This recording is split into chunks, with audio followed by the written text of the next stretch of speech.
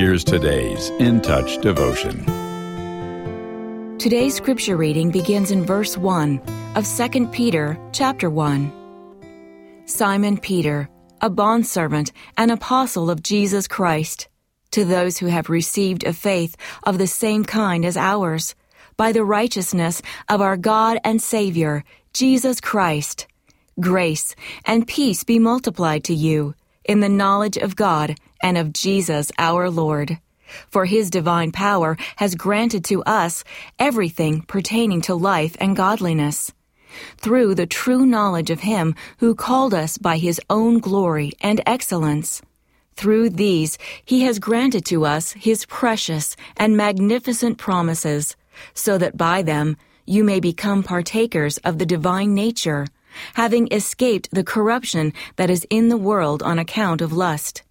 Now, for this very reason, also, applying all diligence in your faith, supply moral excellence, and in your moral excellence, knowledge, and in your knowledge, self-control, and in your self-control, perseverance, and in your perseverance, godliness, and in your godliness, brotherly kindness, and in your brotherly kindness, love.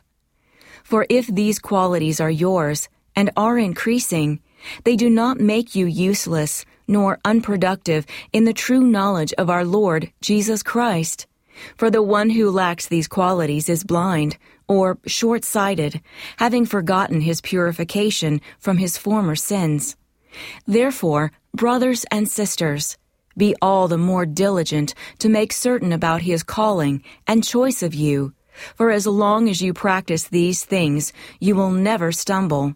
For in this way, the entrance into the eternal kingdom of our Lord and Savior, Jesus Christ, will be abundantly supplied to you.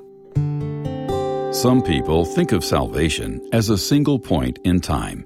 And it's true that the moment trust is placed in Jesus, a person permanently becomes a member of God's family. It's also true that limiting the definition to that single faith decision gives an incomplete picture. Salvation includes 3 parts. 1. Justification, the moment our sins are eternally forgiven and Christ's perfect righteousness is imputed to us.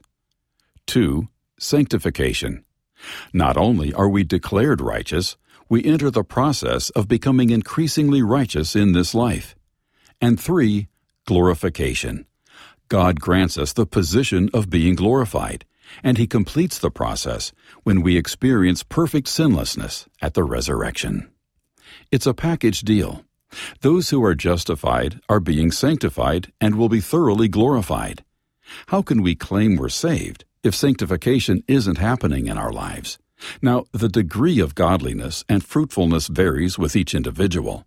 But as those of us who are believers cooperate with him, God has promised to complete the good work he began in our life, as we read in Philippians 1, verse 6. Jesus is our master because he purchased us from sin with his blood. And we see in Romans 10, verse 9, that when we confess and believe that God raised the Lord Jesus Christ from the dead, we are saved. The question is whether we're submitting to his process of sanctification. Has your life changed since you first professed Christ?